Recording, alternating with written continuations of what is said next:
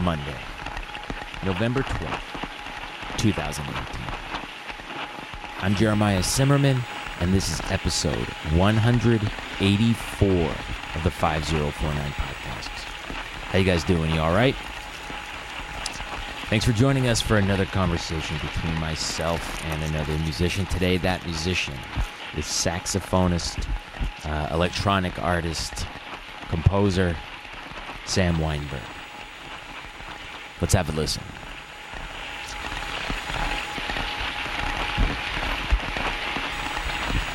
Crazy shit. This conversation was just recorded a couple weeks ago down here on the Lower East Side of Manhattan, and it's a good one. Today, another conversation with another tenor saxophonist. Today, Sam Weinberg. Before we get into it, a bit of business. Are you digging the show? Are you enjoying the 5049 podcast? If so, please consider becoming a donor to the podcast.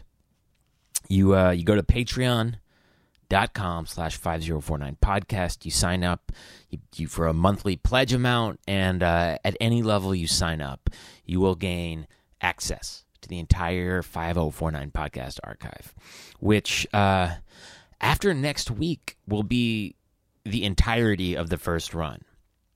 Right now, the last episode of the first run of the podcast that is still available on iTunes is that last episode. So if you want to hear conversations with Mary Halverson, Chris Speed, William Parker, Ava Mendoza, Fred Frith, the list goes on and on. Chess Smith, Jim Black. You're going to want to become a Patreon donor. That's how you access those past episodes. And I can assure you that every bit of help helps a lot. So do that. Today, Sam Weinberg. What do you guys know about Sam? He's young. He's 26. And he, is of a current crop of young improvisers taking the city by storm. I think I've made a pretty good effort to bring in a lot of the young cats onto the show. Certainly Michael Foster, Brandon Lopez, Layla Boudre, Lester St. Louis. I'm having them come through, and it's been fun. And Sam's pretty unique. As tenor players go, I think he's really got something that's coming together and uniquely his.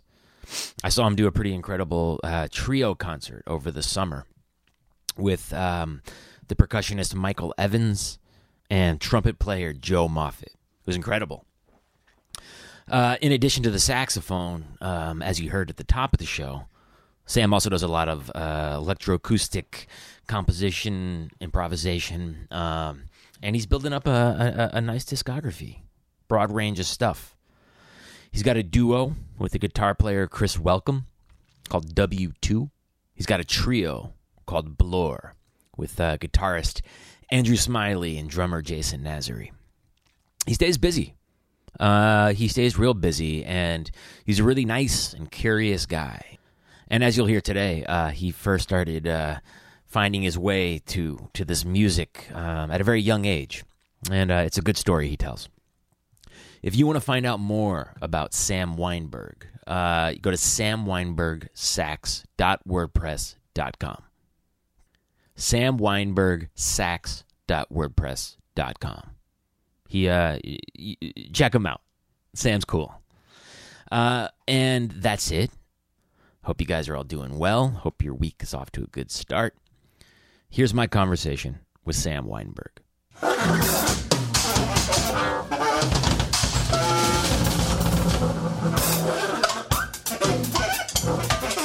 Degree to which I think at the point.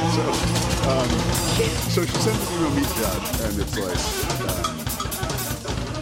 but it didn't, and it was like, Josh is a graduate student at Columbia, and he got his undergraduate in English. He's also a musician. I was like, I really don't want to. No. Like, especially because it could just be like some Craigslist motherfucker. Yeah, or just some fucking wanker who's like, whatever. Like, living with musicians kind of blows. Yeah, exactly. It's already tough with people that I like. Yeah, exactly. Who play cool instruments. Yeah. So, this motherfucker, like, so it says, and he's like, he would really appreciate it if you guys could call him to talk. And I was like, what are you talking about? I'm not calling someone. right. So, but I did say, I was like, okay, Josh, what's your number? Here's mine. And that was Sunday morning. Did you even have a last name for him? Could you go to like Facebook? No. I would have, which I would have done. But I went to the Seabrook show at Roulette on Monday, and no word from him all Sunday or all Monday. Okay. I was at Hank's Saloon, that shitty bar across the street. Right across from Roulette. Yeah. So we were at Hank's, and I get a text from him. He's like, with like really weird punctuation that's like, hey man, like 7 dots. I'm here with the keys, like I've moved in. And none of us had known anyone was moving in. Didn't even talk to him. Didn't talk to him at all. Don't met him, nothing. And I come home and like this huge fat guy is like sitting on the chair. He's got like all these tattoos, and I noticed some track marks. He's a junkie. He's a junkie, or yeah. I mean, I surmised that. I was kind of impressed when it was confirmed that he was a junkie at how quickly I was able to identify it. Yeah. But when he had also sent me a friend request, and we had like 25 mutual friends, like your worst friends. No, cool people like Bill Orcutt and Joe Morris and John Weiss and like good guitar players. Yeah, and like noise people and like my friend John Lipscomb, who's like not someone that receives like random friend. He's a guitar player. And I was like, so when I got home after he had texted me, I was kind of wasted. I got home from Hank's and we had been partying like Seabrook and everything. And then I was like, again, trying to be really nice. I was like, because I was like, hey man, how's it going? Like I noticed you're into noise or whatever. And he was like, man, like whatever. It's like it's noise, or I'm really into Paramore. Like I think it's like a hot topic, like bad. Yeah. I was like, whoa, something's not right. And then the next day, he was asleep until 4 in the afternoon. Is he like a bartender or something? No, he has no job.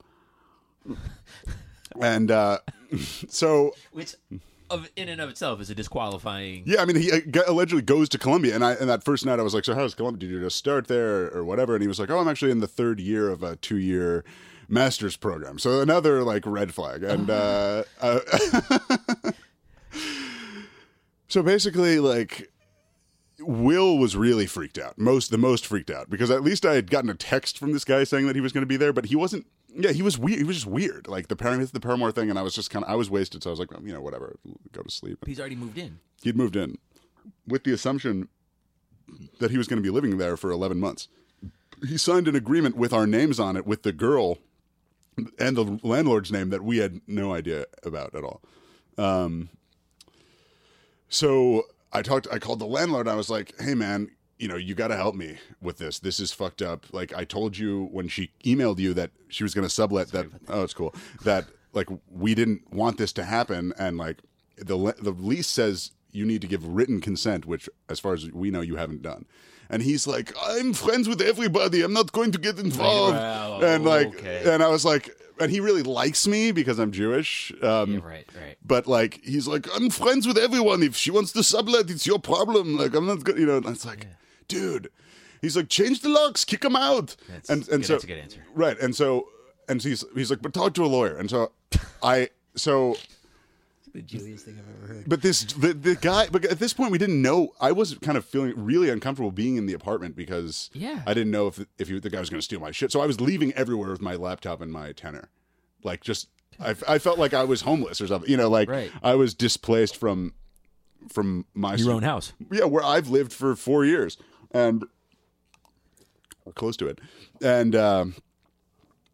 Thought this guy was dangerous because I have another almost equally crazy story about witnessing a really close friend of mine who I was living with have a full-on mental breakdown, like the FBI's in the apartment vibe. That was his delusion. Like they weren't actually in the apartment. No, but that was what he thought, and that was a whole other thing. So, and that happened late at night, and so like I do in a similar setup of a different apartment, but similar like railroad hallway, and this dude was just pacing, like screaming. You lived with him at the time. Yeah, I was in my room, and so I think I've realized recently that I do have a little bit of PTSD surrounding that occasion. I mean, roommates are the worst. Yeah, it's horrible. So is this guy gone now?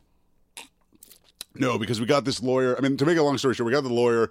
We tried to tell this girl Molly, the one who had moved in, that this guy was a junkie, and we saw all these Facebook posts of his on, like, if we had been able to look at his Facebook. all these references to just doing skag in Madison Square Park with homeless people. Skag is heroin? Yeah. Okay. And then these progress reports that he would post from his methadone clinic? Yeah, from his rehab facility, which were like insane. I mean, if he's trying to get clean, that's a good thing. But yeah, but it's not really my problem. Exactly. And he's a bad roommate, and so he's still there. The one way we were able to work it out with the girl, it all came down to $750, literally the cost of October's rent, because when we tried, we told him we were going to kick him out, but then I got a bad conscience. Yada yada yada. The only way we was able to work out, to make the longest story short, is that he stays to the end of the month. This Belgian drummer, Raf Vertessen, is moving in. Anyone will be. I mean, I know this guy, but yeah. So, but how's it been going with your roommate? It's horrible. I mean, he smells really bad. He somehow.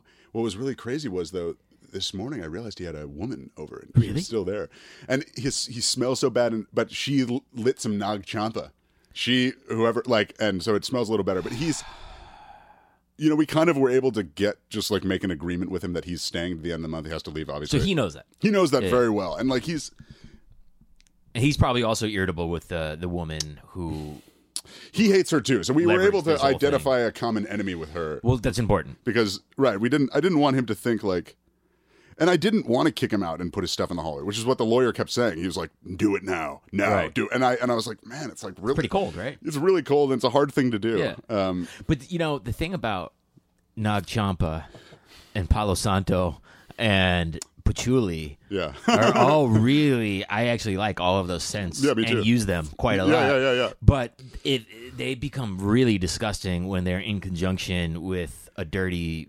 Smelly person. Dude, it masks it. This guy, I mean, I was gagging every time I was walking past his room. Just like intense body odor? Yeah, his body odor. So the Nag Champa was good. It's helping. And we've been burning like logs of fucking Palo Santo, like trying to, pure. And I'm gonna fucking smudge the shit out of that room with Sage when he leaves, before, and her, because this was some Rosemary's Baby shit, man. Well, that's the thing. You got to do a space clearing, and the thing is, like.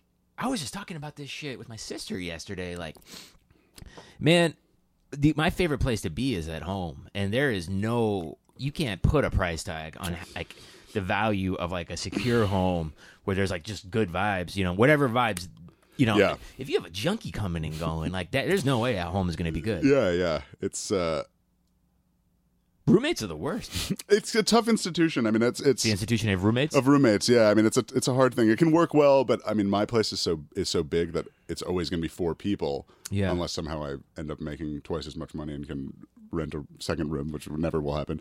But it sucks because Have you always had roommates since you left home? With the exception of 1 year in college, yeah. Yeah. I had mid-year, a room in the nicest dorm opened up at single, and I was living with another guy who was kind of getting on my nerves, so I just jumped on that. So for like 6 months of that sophomore year. And so in college you shared a room with somebody, like beds in the same room? Freshman year, yeah. Second year, I had a divided... No, that's not true. The whole third year, I had a single too. Right. The sophomore year, the first half of the year was a divided double. Like a door. It's like a wall, but it didn't have a door. It had a door frame, but no door. Kind of like this. If you just had a door frame. Where did you go to college? I went to a really small school in Annapolis, Maryland, called St. John's College. We can talk about that later. Really? It's a music school? No music. What did you study there? Everyone studies the same thing there. It's this great books kind of thing. It's like so the guys who made the core curriculum at like Columbia and Chicago, there was a big intellectual movement of like Western canon in the late 20s and 30s. And so they were like, oh, this is cool. Like, let's make people at these schools do like a quarter of their curriculum is like reading Plato and Aristotle and stuff. And they have to do that. Okay. So then in the late 30s, these 2 guys who were part of those steering committees and like helped devise those programs, Scott Buchanan and Stringfellow Barr, which is an amazing name. They were like, let's just make a whole school like this where people have no choices at all, and all they do is all disciplines of like great books, Western canon stuff. So it was, your degree is in literature or in English? No, it's in liberal arts, because I took 4 years. Does something usually fall under liberal arts? Yeah. Well, sort of. I mean, I think the classic, it's like a revival of a classical conception of the liberal arts as distinct discipline. So I took 4 years of math, but we read like Euclid in the freshman year and ended up reading Einstein. But it's all, so there are no textbooks. It's all like reading actual books. So read the first papers that Leibniz and Newton invented calculus. So it's like an undergrad degree that leaves you like a well-rounded person, but not necessarily with a skill to earn a living. Yeah. It's a very generalist vibe, and definitely, yeah. I mean, and even most people don't even know what it is outside of academia. I mean, a lot of people I went to school with are getting PhDs in philosophy or classics or whatever. Maybe that's a good place to start if that's what you're doing. Yeah, totally. It is. Right. And it is. And it puts you, I mean, it strongly avoids any of the trends in academia of any sort. Obviously, there's no like studies of particular peoples or whatever, the whole notion behind it, but I actually don't really know how I feel about it now that I've been out for a while. I mean, it must be a small school. Yeah, it's 425 people total. It sounds like some sort of like almost like monastic. Well, yeah, and it's even more so. In the 60s, the campus in Annapolis is bound by the water. You know, it's right across the street from the Naval Academy, so the campus can't really grow that much, and there are all these historical strictures placed on people. They can't expand buildings, and most of the buildings are really old. The main building on the campus, there's like a quote of Thomas Jefferson's that says like, "This is McDowell Hall is the only worthwhile building in the state of Maryland," or something. What? Yeah. Wait, why did you go there? It just made a lot of sense to me. I mean, based on what you had been interested in high school. Yeah, like. It was kind of, yeah, I'd thought about studying jazz or saxophone in some capacity. Like, you played sax in high school? Oh, yeah. Tenor? Yep. Yeah. But, you know, like either going to NEC or Cal Arts or, and I went to visit Oberlin. I went there for 3 days when I was in high school, like just see what was up with that. Because the cool thing about Oberlin would have been I could have done both. Like I was into books and I was into music, but I hated it there. Why? I really didn't think, like when I was in the classes, the academic classes, I just didn't. It seemed everyone was like on their computers, like playing Tetris, and people were showing up late, like obviously really stoned, and like playing with their skateboards under their feet. Did you go to public school growing up? Yeah, for the most part. I went 3 years in LA in private school, but in middle school and late elementary school. But yeah, public school. Mm-hmm. It just didn't sit well with me. And I think the thing about St. John's, I don't necessarily know if, and it's not a Catholic school for what it's worth. This is the name that's been passed on. But it seemed to have a real sense of purpose that people actually cared about what they were doing there. And it wasn't like, it was the opposite of high school insofar as people, like talking shit about what was going on in the classes was very much discouraged. In fact, it was quite the opposite. It was like people were really serious about what they were doing. Yeah. And we would just always be talking about Wittgenstein or Heidegger or whatever all the time. You knew all the materials before you even got to them were going to be substantial and worthy of note. Exactly. Nothing there was frivolous. Right. It was really well designed, and I really liked the fact, in the kind of monastic way you were talking about, that since everyone there is studying the exact same things, that creates a kind of, both a hierarchy in terms of like the seniors have read more shit, but also that the seniors can talk to the freshmen intelligently about the stuff that we're all studying. And was that part of the climate and culture there? For sure. This exchange? Yeah. I mean, by the time I was a senior, I was so sick of it that I was just on my house off campus and didn't like really care to just smoking weed and playing. Exactly. And like really just wanting to move here. Yeah. But yeah, exactly. But yeah, it is a big part of it, and you know, maybe I'm overstating it, my derision of it, but yeah, it is a special place. I mean, it is really weird and very cult-like in some ways. It sounds like it. Yeah, I mean, there are all these weird rituals, and everyone is Mr. and Ms. Like even the professors and in the class. So I would talk if we were, and there are no lectures. Wait, what would you call me? Mr. Simmerman, and I like that. Mr. Weinberg. Yeah, let's continue that for the duration of the conversation. Yeah, and there was a democratization of that because the professors wouldn't go by Dr. So-and-so. There would be no hierarchy there in the classroom. They were just kind of asking questions and prodding us along. And like, but addressing someone by their first name was discouraged? It wasn't allowed. It wasn't discouraged. It just didn't happen. I mean, not outside of class. Like I wasn't calling my friends like Mr. or Ms. You know, in class, you would refer to your friends as Mr. You'd have to. Yeah. It's so crazy. Yeah. Sometimes people would slip up, but yeah. What was the idea behind that? Just a level playing field. I think it ultimately means the same as like first names, but it's just more formal. Are they still doing that now that like the gender thing? It's funny. I was wondering about that. I was talking about with a friend of mine the other day, like how they're going to handle that, or they must have already. I think it should either just go to last names or just first names. It's funny because I often wonder with all this all this shit that's going on with like these different groups, like Careful. whether it's like the Proud Boys, or like Jordan Peterson and SJWs and like this whole world of like inflammatory language and like anger towards one another. Yeah. I wonder how much of it actually takes place off of college campuses, because that seems to be the only place this shit happens. Yeah. Like I don't walk around the streets and have these like battles that I'll go on YouTube and I'll be like, oh, SJW gets owned. Let me watch that. Or whatever. Yeah. You know what I'm saying? Yeah. Well, Jordan Peterson tries to brand himself as like he's a professor, right? Or he's a professor in Canada. Yeah. In Canada. Yeah. Yeah. Well, he's a troublemaker. And, Yeah.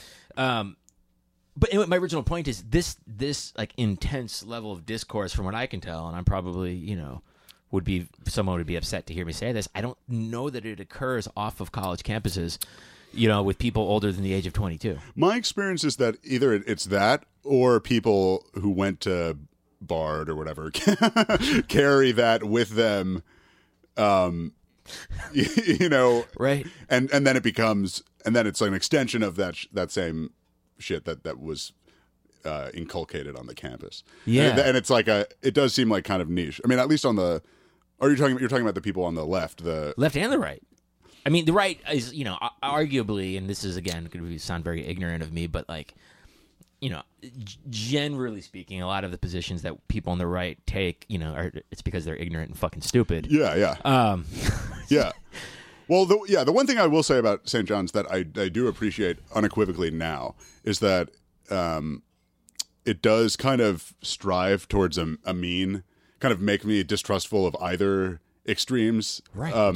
Good. Yeah, exactly. Totally. And I think that's been lost. But it was a different time, like even since 2016, things have changed so much where like maybe having like reasoned discourse with the Proud Boys is fucking insane, and it shouldn't be even entertained. Right. Yeah. So the climate's changed. But there were conservatives who went to school there, like more neocons and professors, which is really weird. But they were really smart.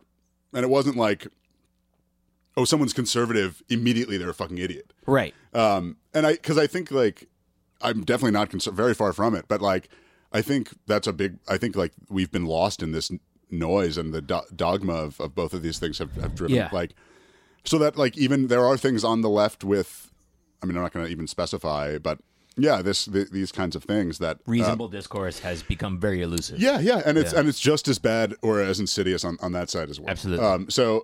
But the Proud Boys and all that stuff, I mean, is really disturbing. And I hope that I really don't know. I mean, what's going to happen? If they're going to get more, if that divide is going to I believe it will. Yeah, it probably will. Seems like it is. Yeah. Doesn't seem like it's turning back. No, I don't think so. Yeah. So crazy, isn't it? It's too bad. Yeah. But like maybe I'm reading into what you're describing, but the academic scene that you're describing sounds kind of like very classic and very like character building, and yeah.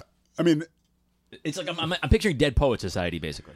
It's not dissimilar from Dead Poets. The campus looks pretty similar, and a lot of people wore blazers. I wore a lot of blazers. That's fucking great. Yeah, yeah. I mean, it is. I mean, it's a super anachronistic thing. I mean, it does like because no one was using computers in classes or anything, and whatever. So like, if you could like ignore some people walking around with headphones, you could be convinced that you were in. That's so good. And everyone was smoking cigs. So good. Everyone smoked cigs. Good. You're supposed to. I didn't really, but you know what I'm saying. Yeah, no, but it's and I think that scared a lot of people. It scared my parents for sure. That you would start smoking. Yeah. It's funny, man. I was watching this video the other day of Lester Young playing, and it was one of those things where it was like a TV thing. Yeah, and he's playing. He's playing the sax, and in between like his fingers while he's playing, he's got a lit cigarette going. Yeah. And you go back, you watch those videos. Like anytime those guys were on TV, they always had a lit cigarette between their fingers as they were playing. Very practical. Yeah. Very practical. Yeah, really like frees up your fingers for those runs. Shredding, But was that like a fashion thing? It must have been, right? Because Coltrane did it, Miles did it. Yeah. It must be. Yeah, it must have been a fashion. Like you can't wait 5 minutes till your fucking appearance on. Like you can't even smoke. French TV is done if you're playing the horn. So bass solo. Right. You get that drag in, I guess. Yeah. Yeah, those guys loved SIGs. They loved SIGs. Yeah, yeah. I remember. Were you playing the horn the whole time you were in school? Yeah, I mean, obviously not as obsessively or as much time as now. I just didn't have as much time. I was pretty serious about school, but by the end, I was going to Baltimore a lot and playing, and that's where I met. That was in New York City. Yeah, and Jamie Branch was living there at the time, and I met Jamie then and saw her play. Right, the Red Room or something? Yeah, and these warehouse spaces, like the H&H space and the wind-up space she was playing. H&H, I think that was what it was called. H&H Bagels? Yeah, it was this shit. It was massive. I mean, everything in Baltimore, like the scale of these. It's such a weird city. It's weird, yeah. I love it. Yeah, and so Annapolis is only like 25 minutes away. Yeah. And so... Were you going into D.C. at all? Less. Yeah. I went to see Jack Wright a couple times in D.C. when I was in college. Does he live there? No, but he was coming through. I mean, it's not far from Pennsylvania, and I guess he went to Baltimore too. I do like D.C. I was born in Arlington, Virginia. Oh, really? Yeah, I only lived there for like a year. Are your parents in government? No. Okay. But my dad works in retail, like corporate retail. Like he works for DSW now. Really? They moved to Columbus a couple of years ago. Yeah. Designer shoe warehouse. Designer shoe warehouse. Yeah, exactly. And so he was working for chains of department stores when that was still a thing for basically my whole childhood. So we ended up moving a lot. Yeah, well, because you're from Long Island, right? Yeah, well, that's where I went to high school in Nassau County. Yeah, but so I was born in Arlington, Virginia.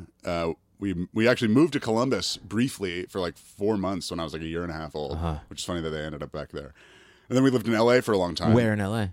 Glendale. Oof. And then we moved to St. Louis for 1 year, which is when I started playing music in 5th grade. And then we moved back to L.A. Back to Glendale. To Altadena the second time. Glendale's okay now, actually. Yeah. It was just like super fucking Armenian back then. Oh, it still is. It still is. Yeah, that's kind of all I really remember. It still is. Yeah, it's the downtown Glendale is weird, and then Altadena was much cooler, like in the foothills, and all this stuff it's really actually really close to LA, like this downtown LA, right. And like Eagle Rock and all that shit. So, so after the one thing that was cool about living in St. Louis briefly in 5th grade was that I had no friends, and that was the year they started the music band instrument selection shit. And so I chose clarinet. You have to start with clarinet, right? You have to start with clarinet, but I don't even remember like being like, I'm going to do this so that I play saxophone. But that was the vibe. It was like the 3 best clarinet players play alto, right, in the middle school. But I had no friends. That's like Peter's principle, isn't it? What is like if you know Peter's principle? Mm-mm. It's the idea that like in a hierarchy, people rise to their level of incompetence, meaning like you keep getting promoted until you land at the position that like you can't be promoted from because you're not very good at it. Oh yeah. And it would just seem like, oh, you're really good at clarinet. That's a beautiful instrument. Let's put you on the worst instrument in the world, the alto sax. Yeah, no, I mean it is really weird, and clarinet is so much harder. So much harder, and it's kind of fucked up. Like because my mom was like, I think you should stay with clarinet too. Like you really liked it. Yeah, it's great. You were doing it a lot. Like I don't think just because you got this like, promotion, so to speak, that you should just like throw the baby out with the bathwater. And I was kind of like, fuck that. Like I love saxophone's cool. Yeah. Fuck the clarinet. And then I still haven't played it since then. So, do you still have it? No, I was a rental. Have any interest in doubling on that thing? I would like to if like everyone wasn't saying how hard it was all the time. And I think, yeah, right. I mean, I would really like to. I think it's a beautiful instrument. On the other hand, I think it's kind of cool to really appreciate certain instruments and not have any facility on them whatsoever. Most people aren't that good at instruments, and very few are good at multiple instruments. Like most people, it makes sense to just play one instrument. Yeah. Like I was talking to McCowan earlier today, and like, he was doubling on saxophone and all different clarinets and flute. And then finally, I think it is just kind of like, you just kind of got to decide. Right. Like, because, I don't want to like, there's so many people who play clarinet so well. Mm-hmm. I don't want to be like, oh, just because I like this, I should like spend a bunch of time to like not get as good as. But you're also, and correct me if I'm wrong, but you're not doing like a lot of like sideman sessions and Broadway things where like you have it as a double for the ballad. Yeah, doubling as a concept is like kind of laughable at this point. But that was some shit that like, that was like told to me when I first started studying music more seriously, like summer, like right when I moved to New York.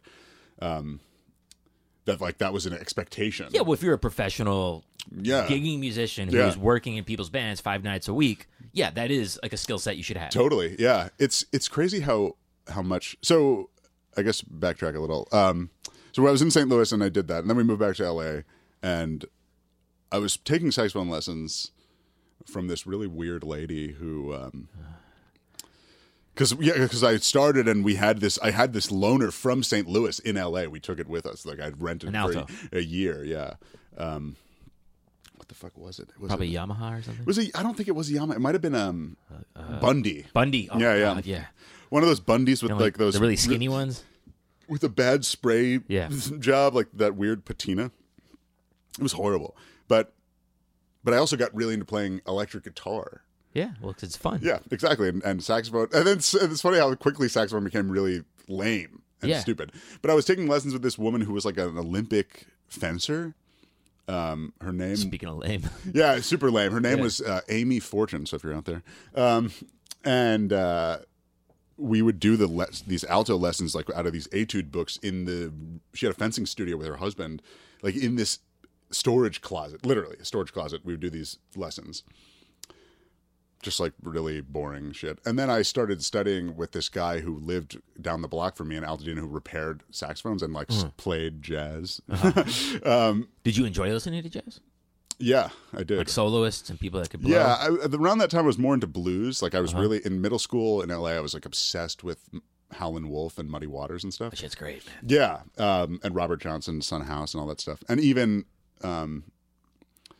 as much as I would regret, like Stevie Ray Vaughan and stuff. He's a great guitar player. Yeah, kind of a lame vibe. I mean, aesthetically, it leaves a little bit to be desired, but I wasn't making those sorts of differentiations. I was like 12-bar blues. Right. Oh, shit, sorry.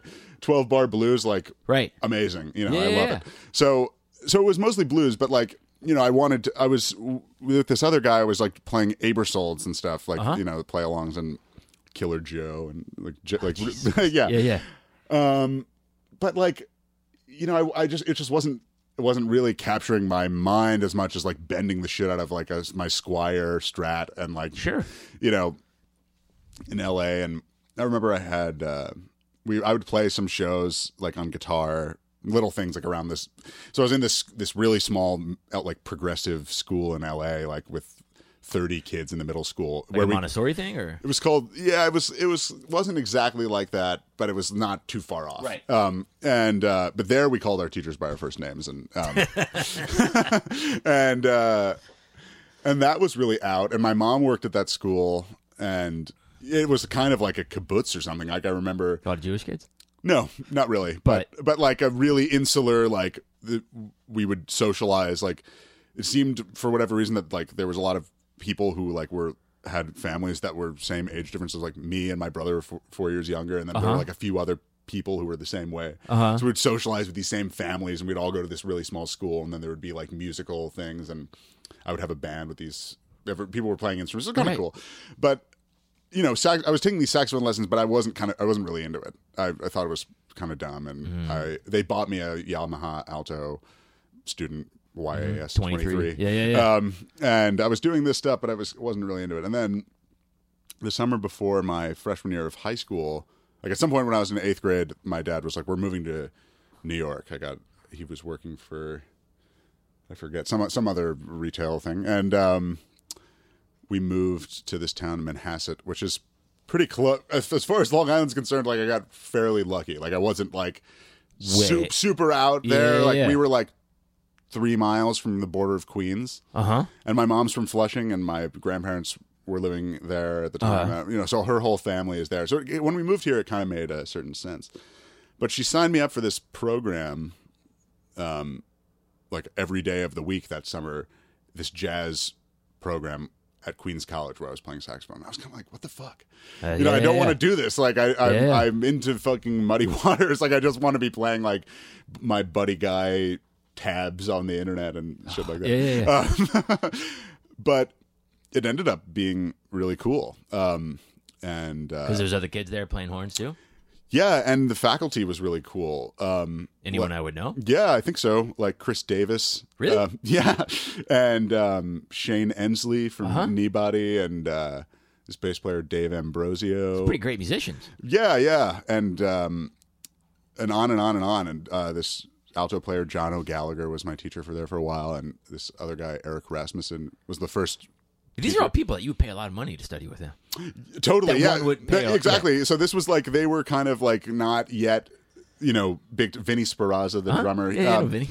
So that was a huge thing for me. I mean, it was crazy because it totally changed. I think it did change the course of my whole life, actually, because it really got me interested in jazz and like historically and current things. Right. So that summer that I moved here, I like went and saw Tony Malaby play like 4 times. Where? At Barbès or something? At Barbès, at Bar 4, at Cornelia Street. Sure. I got really into him at the same time that I was getting into like Art Ensemble and Cecil Taylor and Ornette and like Hank Mobley and Thelonious Monk and Coltrane and like. So it was awesome. I mean, it was sick. And then that's continued on in the year. But you were still playing alto, right? Tenor. I had bought tenor in 8th grade. Okay. Like from the teacher, he had this 10M. A real horn? Yeah, a 10M. Con, right? Yeah, Con 10M that he was selling for like $700. Oh. And so I got that, and that was my saxophone until my senior year of college when I got the Selmer. Mark 6? Yeah. Uh-huh. I also got that for like insanely cheap. Not for a Mark 6. For a Mark 6, yeah. Right. Never thought I would have one just because. It's a Mark 6. Yeah, the it's the horn. Yeah. But yeah, so this program I went for a while, like on. And you got good FaceTime with the teachers? Oh yeah, I mean, Saturdays I would get there at 10 a.m. and leave at like 5:30, and then like during the summers it was like every day from like that period of time, and it was like ensembles, and then they were like write your own music, and I was and none of this had even really occurred to me. You'd never written a tune before? No, not like this, and I didn't even really realize like that people were doing that. All of this was totally new to me. This whole like Brooklyn jazz thing. I had no idea about it. And it's not that surprising, especially since LA, like shit's so lame. But yeah. Or like I just wasn't checking it out. Obviously I wasn't checking out like the LA harsh noise scene when I was in 8th grade. Sure. But yeah, so this just kind of blew my mind, and I was just like really a sponge and just like really went in both on like, and then like got really into Paul Motion. And was he still alive? Big time, yeah.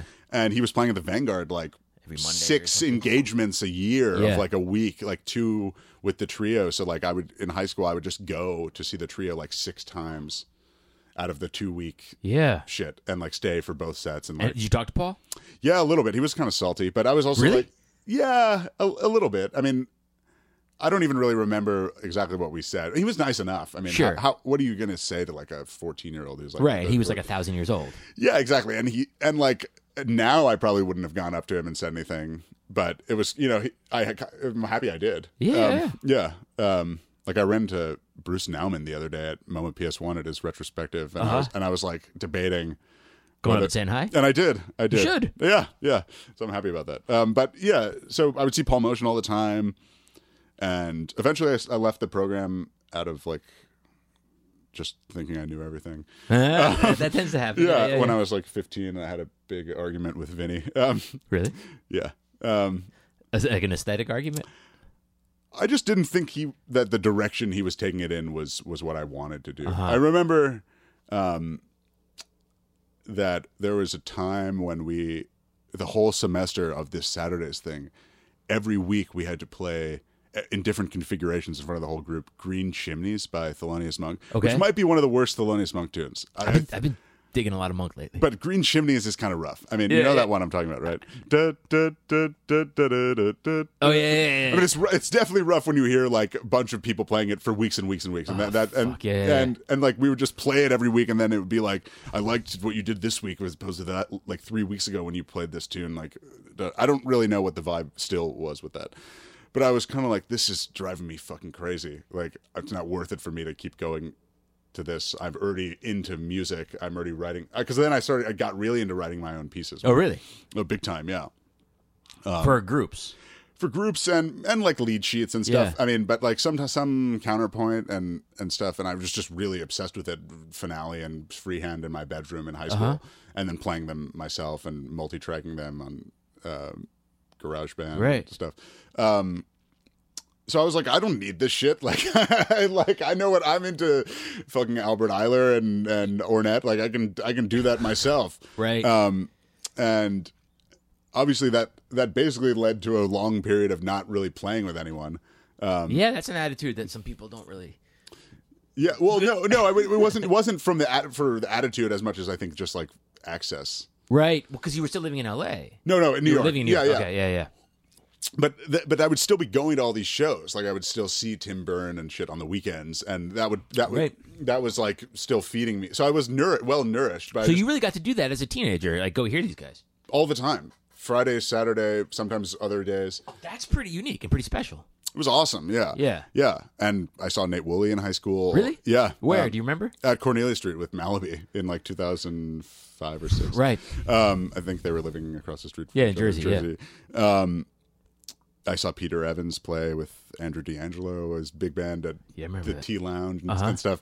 So I was seeing a lot of stuff, and I was into a lot of stuff pretty early on. But then I got really into this guy Bill McHenry. He was playing. I know Bill. He was playing with Paul Motion a lot, and then my junior year of high school, I just gave him a phone call. Bill. Yeah. Because I hadn't really been studying with people that much. I'd like kept doing lessons a little bit with that guy O'Gallagher, but none of the other stuff at Queens College. And then Bill was super friendly to me. And then like my senior year of high school, basically every weekend I went over to his place in Fort Greene and we hung out. He's a nice guy. Yeah, he's a strange guy, but he's really nice. And he taught me a lot. And like it was just really cool for me because like everyone in my stupid suburban high school was like really into Fish and shit. But this was like me hanging out with the guys that you were listening Trey Anastasio or whatever. Yeah, like the equivalent. Like every weekend I would be at his house for like hours. And then I stopped paying for lessons. Like we would just like, he would like make me eggs. We'd like listen to Ornette on tenor and like just chill, go to the farmer's market and like walk around. It was cool. Really cool. Yeah. Really insane actually. Yeah. Like how friendly he was to me at that time needlessly. Yeah. So when you moved to Maryland to go to college, you sort of put all that stuff on hold, or you? Yeah. I didn't really know. I mean, I kind of thought I would pursue the academia thing. Frankly, like that was a plan for a while. But it's kind of hard to repress that. I mean, I was basically the only one who was into this stuff in this college I went to. Some people I would play some stuff for, and they'd be like, "This is cool," but it wasn't like, "Oh yeah, let's talk about Tim Byrne." That wasn't like a right. And then, especially as the school progressed, and I got more and more into Evan Parker and Roscoe and Jack Wright and Peter and stuff like that. Like the end point. Like once you get into that, you realize like, oh, there's nothing else. Yeah. So and then people would be like, "You're like into some really weird shit," So it was kind of. It was discordant. But then I was like, I've put all this time into saxophone. Like, I think I want to move back to New York. I didn't have any expectations about how it would turn out. But I was like, you moved back here to get involved with the music? Yeah, roughly. I mean, my family was here, and your parents. My parents were still here, and my grandparents were here, and oh yeah, and I was just kind of like, I'll try it out. I knew some people, obviously, since I'd been going to these shows and stuff. I knew Tim, and then I reached out, knew Tony a little bit, and I was hanging out with him when I first got here at Malaby. And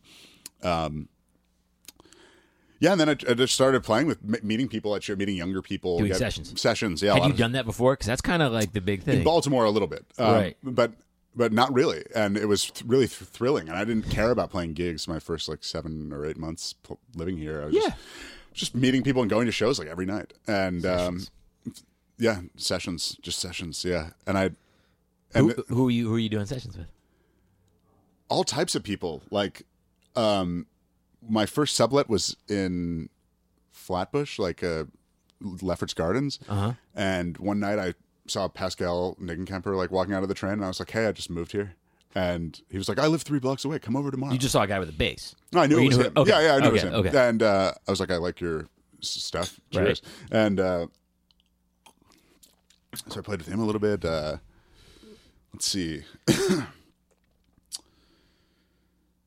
Oh yeah, all sorts of people. I mean, I was playing a lot with Malaby Duo. I would go over there a lot. This bass player Will McAvoy, who moved to Ann Arbor a couple of years ago, I was playing a lot with him, and he was pretty helpful with me for a lot of things. Like he got me into his rehearsal studio at the Navy Yard, which is now defunct, but And then he recruited me to be doing this series with him at this place, Rye. I don't know if you remember that. Yeah. That was going on for a couple of years. It's moved to this place, Balboa. I mean, I haven't been involved since 2016, but him, like Patrick Briner, Sam Aspavat, drummer. Different people. And then I met Henry Fraser, and we play a lot together. Bass player. I saw you with him at that Milford movie. The Milford movie, exactly. Yeah. We hang out a lot, and we're really, really tight. Yeah. And we started playing. We moved here at the same time, like graduated college at the same time, and whatever. And I think I don't know. We've developed that duo vocabulary a lot, and we had a band together called Maestro Day. And Wait, that's not a band anymore? Not really, not as much as it once was, but we still play a lot together. Right. Duo. Hopefully, we'll finally actually record a duo record because I played more duo with him than basically anyone else. Yeah. Yeah, and then like eventually it got to like similar people that I'm playing with now, basically like Chris Welcome and Andrew Smiley and Jason Nazary. Mostly just improvising, like, and then I was briefly in a band. Not brief. I guess it was sort of a long time with that Will's band of Ornette stuff with Sinton and what's that called? Curriculum Quextet. Wait, who's in that group? It was originally Sam Aspavat and Will McAvoy, bass and drums, and then me, Sinton, and Danny Gauker, trumpet player. Okay. Ryan Snow was in it. Do you remember him? Trombone, yeah. Yeah, he was in it for a while. I kind of replaced him, and then he came back, and we got pretty close. And then he went to go finish. He wanted to go start law school, and now I think he's done at University of Virginia. So that was fun. Like, it was a good experience for me to play. I memorized like 40 Ornette tunes. Really? All from memory, yeah. Yeah. Or learned them all by ear. And it was cool because they had been doing this band for a while before I got to town, and they had this whole book. So like when Will was like, "You should join the band," I was like, "Okay, cool." And then and he's like, "Yeah, here are the tunes." So I just like remember in my apartment in my old place in Crown Heights, I was just like for like 3 days straight, just like shedding Ornette tunes, and it was cool. Like I had known a lot of these tunes to like whistle, right, but none to play. It's great music. It's great music, and it's really good. And once you learn a few of them, the rest kind of fall under your fingers a bit, right? You know? But it was cool. Yeah. I mean, all that stuff was. Were you guys touring with that stuff? No, but we played at this place Rye a lot. So right. So Will somehow managed to talk this proprietor of this like actually very nice bar in South Williamsburg into having a weekly series. Ultimately, which had a guarantee, I think, of $100. Really? Yeah. So each band would have like $50 at least, even if they brought no one out. And it was like, fake aged wood and like this whole like fake rustic vibe. But it was really nice, and it was on South First and Havmeyer, like an insanely nice area. But like it was on South First, so and in the basement of a nice restaurant that they had of the same name, Rye, upstairs. But if you were just walking past it, could kind of look like a garbage chute or something, or like a gross basement, like where they wash the dishes. So that's why they obviously a thriving business wouldn't welcome a free jazz series with open arms into their they're trying to do anything that would work. Yeah, exactly. So like Wednesday night, if we get brought 7 people, they were psyched.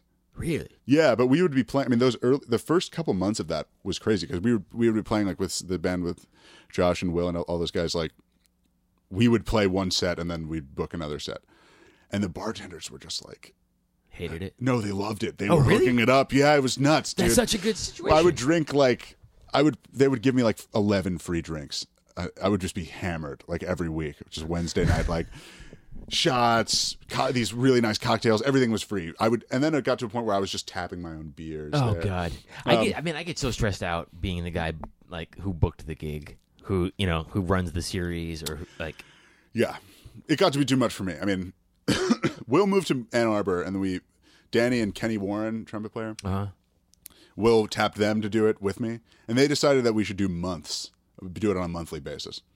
Like 1 gig a month? No. Each of us take a month. Oh, okay. So then it's kind of like, on one hand, it's cool. It's like you present like, this is my shit. This is a month. But on the other hand, then it became like, oh, there's 2 months I have to wait where I don't get to book anything, and I still have to go to these shows that I'm maybe not as interested in, and have to collect money for them and worry about this and like worry about the owners. And it was like, wait, I don't even. It eventually got to the point where it's like, wait, this isn't making any sense to me. Mm-hmm. And the shit I wanted to book there. They liked the Ornette thing because it was, if you close your eyes, it's jazz. Yeah, it's kind of fun. At this point, it's going to be really fun. And people were hamming it up. Josh can get, very theatrical. And so, but then like the stuff I wanted to book was either way too loud or way too quiet. Right. And you kind of couldn't have it both ways because it was just one room. There wasn't a back room. Right. So it was like, that was also a point. And then it's like, okay, well, it's good for the community. It's like, well, what am I keeping this going for if I'm making aesthetic concessions with what I'm doing and it's not fulfilling for me musically. So I stopped doing it in July of That was the last time you did any booking as a series type of thing? Yeah. I mean, I have this shit at my house like you've played. Yeah. Which is cool. That also has its own like toss-ups because it's actually my neighbors. Like, that it's right. No one's ever complained at all. But it's also like I'm also not booking like a bunch of things with like huge drum kits or whatever. Like, right. There are things that are limiting that. So it's all my booking stuff has been a little bit frustrated by those sorts of limits. The booking shit's a drag. It is. So many people start series. Yeah. Well, I feel like there's kind of a dearth of series right now. Yeah. Yeah. I mean, Max Fish, that's the shit. That's the best series. Yeah. Yeah. Yeah. That's amazing. Yeah. That's you should do a series if it's going to be like that, but I don't know why more series aren't like that. I mean, I know why, but I have some idea why. Yeah. They're kind of in with a certain crew that like really comes out. Yeah. Yeah. I see those same people at like Blank Forms shows and right. Issue and stuff like that. It exists beyond the musicians who are going to play it. Oh, that's certainly That's true. very clear. Yeah, and it's in a place where it's an actual place, and it's in a place where people want to have fun, and it's in a place where you just that is a big problem with a lot of whatever you call this music. Like there's this crossover of improvised music and noise and electroacoustic and jazz and all this shit, is that people are just playing for themselves. Yeah. 100%. It's a huge echo chamber here. I mean, it's either like going on tour or playing things like Max Fish, right? Which is like, where no one the two times I played at the Basement, I don't think many people have known who I was at all, which is amazing. Yeah, it's because what you want. Playing in Brooklyn, it's like, these like 10 people who like I always play to. Right. Either people I'm always on bills with or like the same people who turn up. Right. And it's like no knock on that. I mean, it's cool, I guess, but it's a different kind of validation, a different kind of feeling when you're actually like bringing it for a group of people who have no idea who you are. Yeah, totally.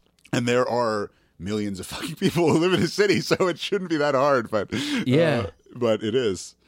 It continues to be. It continues to be. Is it because things aren't centrally located? Like, why is it? I think that's part of it. But venues, I don't think like. I think people don't really value this stuff, or they value it in a way. I mean, it's weird. It's like I've been thinking a lot about this. Like, I gotta choose my words wisely, but there are things that draw a lot of people out, and I don't really, and I think it has to do with like institutional support. Has a lot to do, even if the shows are free. I think it's a partly to do with somebody saying this is good, or this some institution saying this is worth your time, right? Which can elevate even people who get these things, and then the shows they play at those things are packed, and then they play the next night at fucking wherever, and there's 2 people there again. Right. It doesn't carry over. I think a lot of this stuff is like very much in a vacuum. You know what I mean? You vaguely know what I'm talking about. I do. I know very much what you're talking about. But I think like I think with a lot of these, I'll just say like generally speaking, like sound art things that I've seen that have been just been at Pioneer Works or some shit. Like I saw, I'm not going to name names, but big thing at Pioneer Works last summer that involved people dragging things on the floor, piece of metal, with contact mics, right? Yeah, and it's like, well, I actually think people, if they like actually heard like someone like playing an instrument like Sean Ali or Carla Costa or something, like so even that stuff that's like sound oriented or whatever, right, would probably like it more. Would actually probably viscerally enjoy it more. But it's this thing where it's like this kind of Emperor's New Clothes vibe. It's like someone saying, no, this is really deep, like you have to like this, and then it's like, I went to art school, you know what? I'll go to this thing, and does what I'm saying make sense? Like, it makes absolute sense. Because that stuff actually does draw. I was at a show the other night, Blanks Forms put on, of Graham Lampkins, whose work I really like, but it was packed.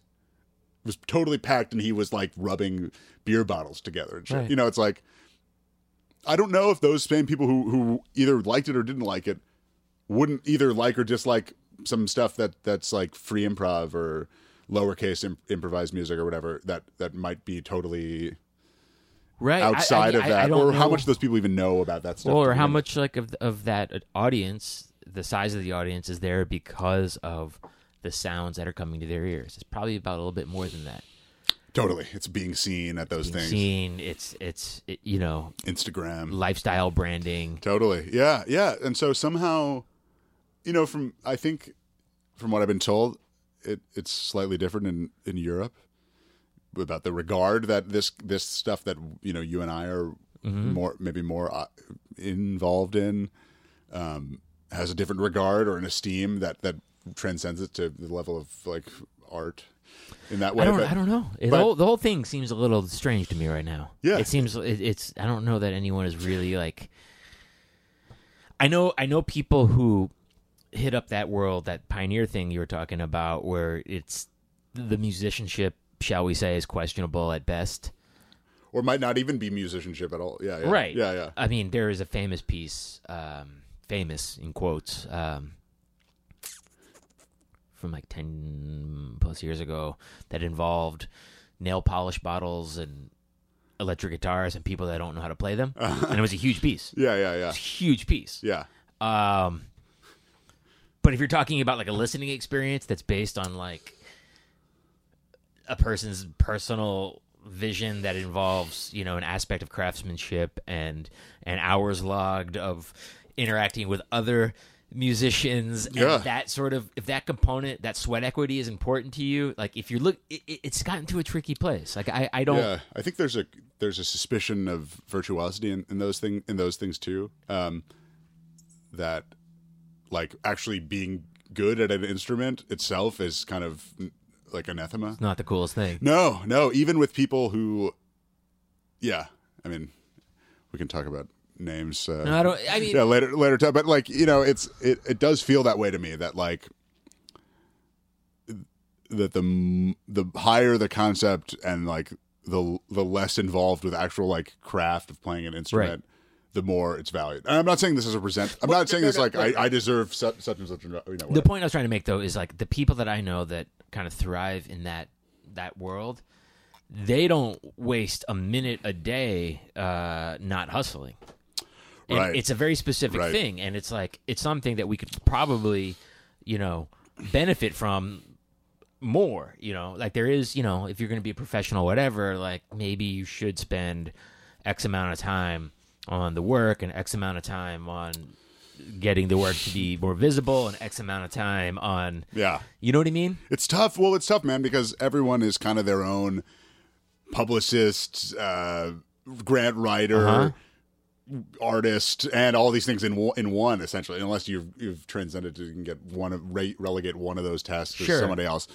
But yeah, I mean, totally. I mean, it's tough. Like, and I feel so gross anytime I've had to like write about myself. I've never applied to any grants or anything, but I feel like I would be pretty uneasy about spinning myself in that way. It's really, so people have various degrees of comfort with it. You know, it's like I think some people are really down and can spin it. Well, some people are really good at it. Some people's greatest talent is in fact the smoke and mirrors they're able to create that generates these opportunities for themselves. Yeah. It's crazy. I mean, I guess, you know, ultimately it's just trying to stay focused on the shit itself and less about this stuff and try to hopefully that at some point people will catch up or not. Here's one thing I'll say where there's a differentiation between people who are, you know, out in the streets every night playing to 2 people, 3 people in, you know, questionable makeshift venues versus the people that, you know, get the approval of the art world and do these big events is that they don't play that much. Yeah. And I have to assume for you that playing a lot and playing with different people is important. That process is important to that's what the work is. Yeah, I think so. You're right, because it isn't this like this season I'm doing these two things. Right. Totally. Yeah. I think that's a good assessment of it. Yeah.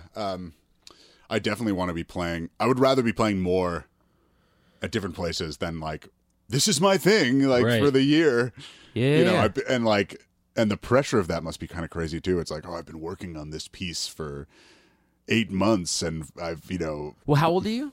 26. Right. I mean, 26-year-olds really shouldn't be doing that. Yeah. Just because like you need like to just keep putting more and more experience into your bag. Seems that way. Yeah. Yeah. But that's how it's happened. Yeah. Yeah. I'm at the point now where I think I'm more focused on projects. Yeah. Like less of the like up for sale. Like I'm going to do a bunch of first meeting gigs. Ad hocery, right? Yeah, I'm less into that at this point than I was like 3 years ago or so. When it was like, oh, I want to see like what makes sense, and it's like now I have a few things that I'm pretty serious about. So you've got the duo with Chris Welcome. Yeah, W2. And you seem to play a lot. And... It's been a little less this year because they had a baby, Chris right. and Shayna. But yeah, we're playing at the Hasselfest in Boston on November 10th. Okay. But you're watching this language or evolve. Yeah. It's definitely a thing for sure. And Blore, this band I have with Andrew Smiley and Jason Nasri, that's playing my compositions. We have a record coming out on Astral Spirits in January. Astral Spirits is really doing it, huh? Yeah, they released a W2 record a couple of years. They're putting out a lot of shit. Yeah, they're putting out a lot. Yeah. It's a lot. It's a lot. But it's cool. Like they're putting out a CD and a tape for us, and.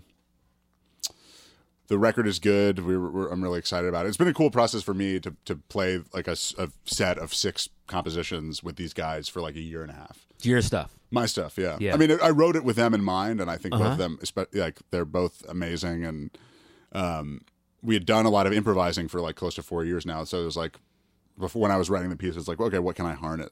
Writing the piece, I was like, what can I harness from the language that we've built to do something? And it didn't really work the first couple of gigs. Like we failed pretty hard. Our first gig at Halyards was like 13 minutes. It was the last gig that Jamie booked there, Jamie Branch, and we had rehearsed like a month before, and then the gig was postponed and moved to a month later, and then and I was like, okay, we got this. Like these pieces aren't that hard, and we just like totally fucked it up. How long was the gig? You said 13 minutes. 13 minutes. You played 6 pieces in 13 minutes.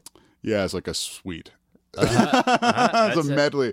I hope they were fast pieces. Like, they were. It was tempo wise. Yeah. It's coming. The band is kind of inspired a bit by both like the last bit of Harry Pussy's discography with the 2 guitars and that like kind of weird phasing and that they had. I mean, I think the pieces that Orkut wrote and that shit were awesome, totally genius. Yeah, like some of the best music ever, and also like Arthur Blythe and shit like that. Like this kind of dark carnival circus vibe, with a lot of repetition and. But yeah, so they were fast pieces, but we fucked it up. I don't even know how much we played them. The pieces themselves, we were just kind of falling over each other. Some people really liked it. Some people were like, I loved that first gig. Someone said that to me like after like the 6th or 7th gig. I was like, wait, what? But that's been cool. And then the past couple of years, been doing a lot of stuff with like Music Concrete by myself. Yeah, that was that record that you put out on Philip White's thing. Yeah, it was the second one of those kinds of things that I'm doing, and I'm sort of working on a third one. Do you have like you've been building a language in that? Yeah, I think the 2 records each have a kind of similar identity to themselves. Like they're consistent within themselves. So solo electro. Yeah, solo like field recordings and concrete, I guess. Yeah, and do you have like in the way that you have a tenor? Do you have like a set of hard tools that are sort of like your axe? It kind of comes and goes. I mean, I've been doing it on Logic. Yeah.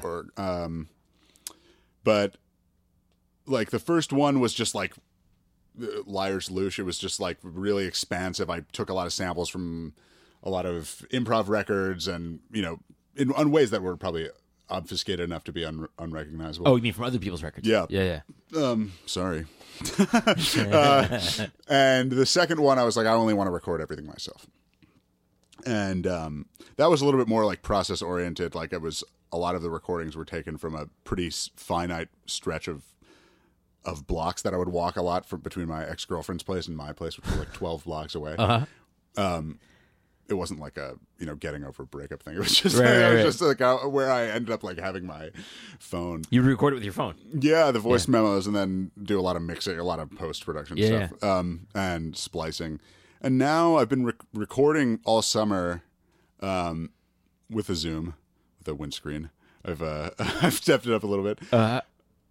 I still haven't really figured out what this is going to be, but the idea is exploring motion either with respect to the recording, like recording. I've spent a lot of time in the tunnels on 82nd in Central Park. Oh wow, yeah. They have like 4 different tunnels across between the east and west side. A lot of time on the bike path. So motion in relation to the Zoom, things coming and going, pedestrians and cars and bikes, and then the bike path in Prospect Park, and then walking myself. So the motion and I'm moving in relation to other things, and I haven't. That's been the guiding principle about making the recordings. I'm not sure how that will manifest itself, but yeah, I just kind of started getting into things that the saxophone kind of wasn't the best tool for, and instead of just being like this monomaniacal thing where it's like I play the fucking saxophone, that's it. It being okay with being like, oh, actually, I can explore. No, it's weird. I have like the opposite, like default, which I certainly like adopted it from some, one or two other people, which is like, man, a clarinet doesn't mean shit to me. A clarinet doesn't mean a fucking thing to me. Like, go ahead, take it, set it on fire. I'll figure out some other way to make sounds. You got a nice little. What's that? I got a few synths over here. Yeah. But, in actuality, like, I've only recently come to terms with the fact that, like, the clarinet's really important to me. Mm-hmm. And I really love nice clarinet playing. Yeah. And I value and I cherish the fact that I have a nice instrument. Sure. And, like, I was very fortunate on Friday night to play at a really nice classical hall. Oh, wow. Here? Improvising. Yeah, in New York. Oh, cool. The thing with the firehouse. Yeah. And it was like, we played last and time was running out, so we don't get to play for very long. Yeah. But... I saw a photo you posted. It looked like a nice place. Yeah. No, it was one of these like amazing classical halls. Yeah. And man, I'm not gonna not play the fuck out of my clarinet in a situation like that. Yeah. Totally. And I think actually it helped me. Like it didn't make me dark. I think it made me. Yeah, it got sort of similarly along those same lines. It's like it made me appreciate the things that the saxophone does really well, and that I do well on the saxophone. Yeah. And that like. Yeah, because at this point I've been playing saxophone for like 17 years. It's like that's. Do you ever like fucking play standards with people? Is that a part of your world at all? No, it hasn't been, and like because like when I was a kid, I just got sick of that. Like when I was 15, I was like, I don't want to do this anymore. Right. I'm not interested in this. Is that continues? Yeah. I really, really like Lester Young, and I really love Billie Holiday and Coltrane. I love listening to jazz, and I love like Bix Beiderbecke and shit. Yeah. I love jazz. I know a lot about it. I still listen to it a lot, but I think it's nice to. I imagine this is pretty similar to you. Like appreciate it for what it is, and be like that is what it is. Like I don't necessarily think I need to step my feet into that just because I really I cover the waterfront or whatever. I mean, you could take what you need to from it. I always wonder though, because I do take what I need to from it. Yeah. I'm not sure how much other people are hearing it. But like for instance, Lester, who's my favorite fucking sax player ever, who I listen to religiously, he'll be playing a ballad and he's got this really breathy tone, and you can hear the saliva in the mouthpiece. You could hear and he's doing that. It's not an accident. He doesn't not know what he's doing. I'll inject some of that stuff into what I'm doing, hoping that sense of vulnerability comes across. Yeah. I don't know that it does. I think people hear Lester, and what they're hearing is the notes. The casual listener, they're hearing him play the composition and then solo. Yeah, it's an interesting thing. It's like I've logged thousands of hours of listening to jazz. Yeah. I've studied with jazz musicians. I've studied jazz harmony. And I always thought, even back in the day when they were like, okay, transcribe this Sonny Rollins solo from Way Out West or whatever, it was like, well, I think I can get something just by listening to it. Mm-hmm. Maybe more than like listening to it at half speed and like, you know, taking note of the rhythmic decisions or whatever in an explicit sense. So yeah, I mean, in that sense, I think I can take what I want from anything.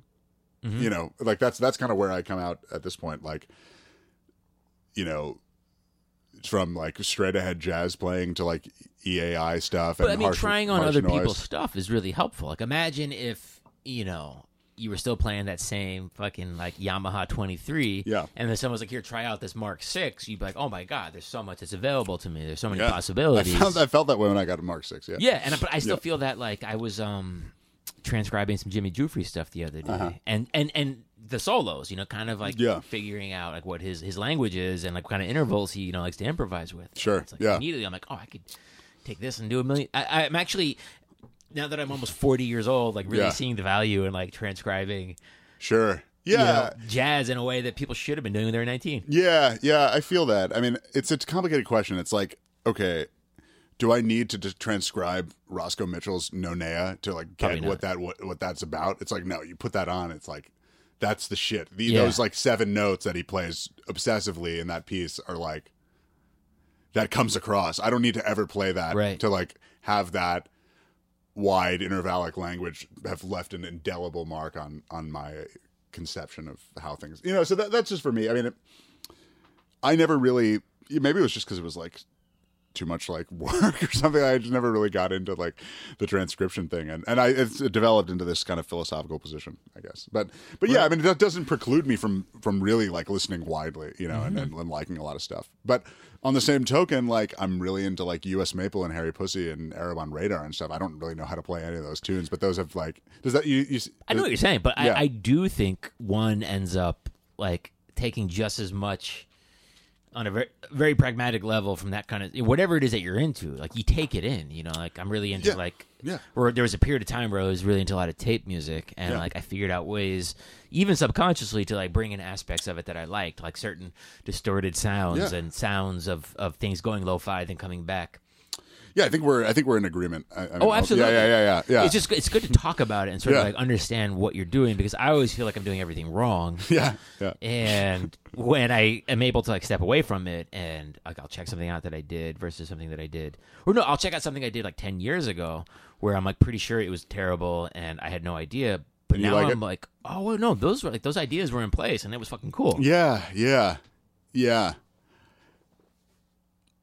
It's interesting. I think about that a lot because I don't listen to that many saxophone players. I haven't for the past couple of years. Right. In that same way. I mean, other instrumentalists like but yeah, mostly a lot of like tape music and noise and stuff. Look, you know what's a good thing to listen to? Have you heard this record that Evan Parker made called For the Wind?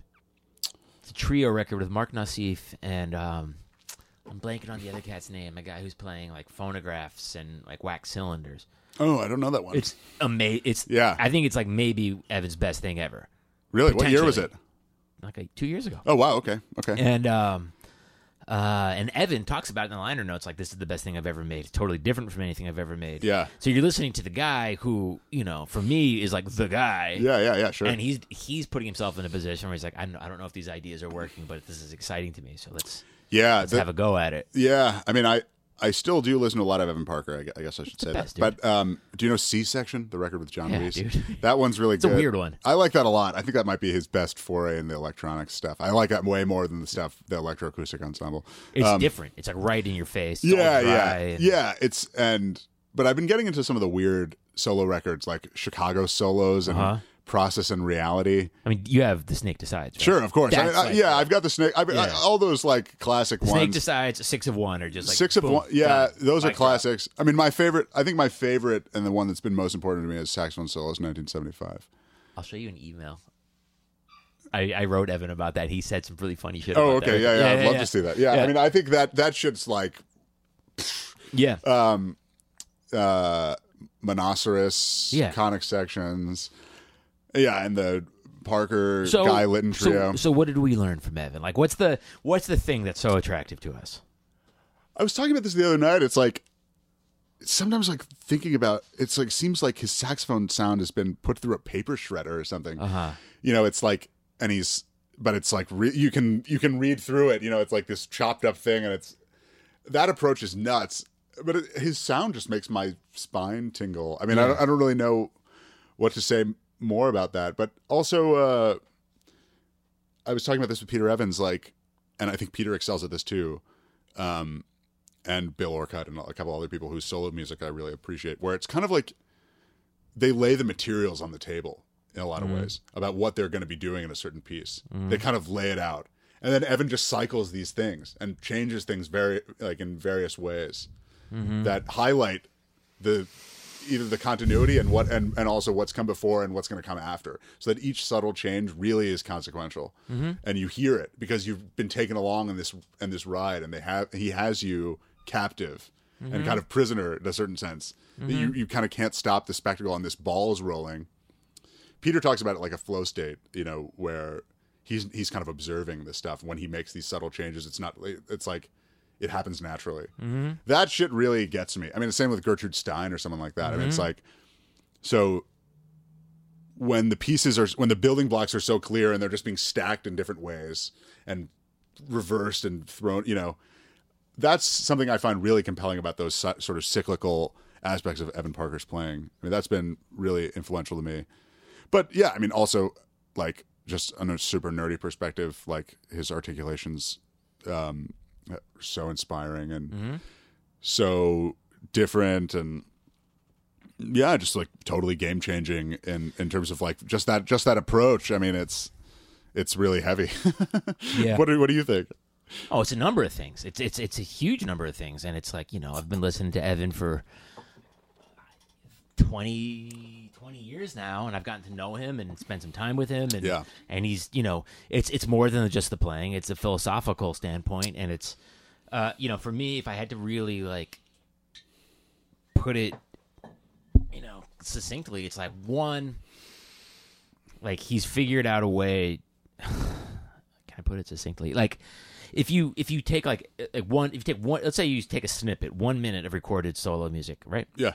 And you analyze that minute, it's like I picture it as like a line that, and if you like hit it with a stick, all this stuff is gonna fall out. There's just all this like all these different materials into one simple phrase, and it's a guy who is working at things on a philosophical level, which incorporates inquisitiveness and decisiveness at the same time. And it's all based, it's articulated through a technique that he's been evolving for like 50, 60 years. Yeah. So there's a life approach that's attractive to me. Sure. Yeah. And when you get to know him and you talk to him and you realize that he takes things like as they come, and he's got a great sense of humor about it, it's even more significant of a life approach. It's like a mandala or something where you make this incredibly intricate, beautiful thing, but you don't take it seriously. You know that the second it's gone, it's gone. It's an ephemeral thing. But but then what you said, and this is maybe like the thing that ties it all together, is that on a very on a very visceral level, you listen to it and you just say, I just want to pay attention to this while this is happening. I'm not thinking about other things. This is grabbing me. Yeah. I mean, especially seeing it live. I mean, the records, it's a weird question, because the records have always been so consequential to me, and we were just talking about that, but like a couple months ago, he played duo with Ned. I was there. I went to the one in the Village. Yeah, I went to the one on Nostrand. I'm Happy Lucky number 1. Yeah. It's fucking crazy to see Evan Parker on Nostrand Avenue, but I used to live 3 blocks away from there. But they did the duo, and then Evan played like 15 minutes of solo soprano, and it was like, I still think he sounds great. I know some people who like say he's like lost it. They're wrong. Totally wrong. They're wrong. I'll tell you right now, the show that he did with Ned a week later at that gallery. That was the day Cecil Taylor died. The day that Cecil died. Yeah. Evan played 1, maybe 2, I think just 1 solo piece. And it was the fucking best thing I've ever heard him do. Yeah. And it was, we can't like... If he moved here and he was 25... he would be the best. Everyone, Evan Parker at whatever, how old is he? 60? He's 70. 71, 72. Yeah, Evan Parker at 71, if he were to move here now, people would be sucking his dick. I mean, he's not, Right. I mean, Evan, I'm right now, and I'm talking about Evan in a broad term, because to me, there's a lot of things with... Let me slow down. let us not neglect what the biographical nature of musicians, like the importance of it, you know. Yeah. And that's a broad thing, but really paying attention to someone, like what their whatever their time is. They've been doing this shit for 2 years. They've been doing this shit for 80 years. Yeah. You know, to be able to listen to the progress of this guy and to hear him now at age 72, 73, whatever it is, after having listened to it for 20 years, it's a full on. No, I know it's a composite thing. Yeah, it's a composite thing. Yeah. But what I heard him do that night, it was so zeroed in and refined. Yeah. Not an ounce of fat. Like ideas I've been hearing him work with for a bunch of years, I felt were just like crystal clear. Yeah. I mean, and he just gets into it immediately. I mean, it's like there's none of this like, let me figure it out. It's like you start the piece and you're fucking in it, and like it was just captivating because I'd seen him. I'd seen him twice. I remember you were at the show when I saw him play trio with Joe Morris and Nate at. Is it the Stone? No, it was at that place in Carroll Gardens. That bar. Yeah. And we both remember why I remember you were there was because we both were like had really had to take a piss the whole time. Oh, yeah. And we were like outside the bathroom and we were like, oh man, that piss had to ruined it. But that was sick. Then I saw him play duo with Milford at the Stone.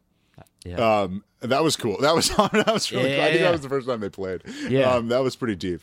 But the solo, I mean, I'm happy even if I never see him play again that I did get to see him play solo soprano. I mean, that's awesome. To me, I'm going to be in London. I might drop him a line. You should. Yeah. You're going to be playing there? Yeah, with Steve where? Noble and John Edwards at like a session, and then playing with duo with Alex Ward. Wait, you're doing a gig with Noble and? Yeah, I'm going to play just in the afternoon at the Project Space, Cafe Auto Project Space. And then you're playing a gig with Alex Ward? Yeah, and then I'm the next night is a little up in the air. I'm doing this whole solo tour. What is it? It's kind of a tourcation. I've never been to Europe. In your life? In my life, yeah. Really? Yeah. Okay. So I'm going to London, and I'm going to Amsterdam, and there's a gig that's sort of in the works with John Dykman and those guys. Okay. And then I'm going to Essen, Germany. And then Dusseldorf or Wuppertal. The home of Peter Kowald and Peter Brotzmann. Yeah. And then Cologne, and then I have a gig in Bonn. And then I have a gig in Leipzig. These are all solo gigs. Yeah, the shit in West Germany is like solos and some solo duo things, and then Leipzig I'm playing solo, and then I'm playing trio with a bassist and drummer out there, and then 3 shows in Berlin. One is confirmed with Nicola Hein, the guitar player, and maybe some other people, and then gonna hit up. When is this? In January, early January. Yeah. And where's the gig with Alex Ward? Boating, which actually seems like I looked it up last night. It seems like it's, I don't really know if it's on a boat or it's near the water or something, but it seems like all these people have, I watched some videos last night. In London, yeah. Of, Noble and Edwards playing with Lowell Coxill and, all these London people. Yeah, it's going to be sick. I'm really excited. You're going to have a blast. Yeah. It's going to be you out there by yourself navigating the train systems and everything. Yeah. You're going to have a blast. The train thing is the thing I'm maybe most worried about, but like most... You got nothing to worry about. Yeah. In the age of iPhones and things telling you how to get where you need to go, you got nothing to worry about. Yeah, and then in all these places I'm going to have people to stay with who are putting on the shows, and so it's going to be sick. I'm really You're going to come back addicted to touring.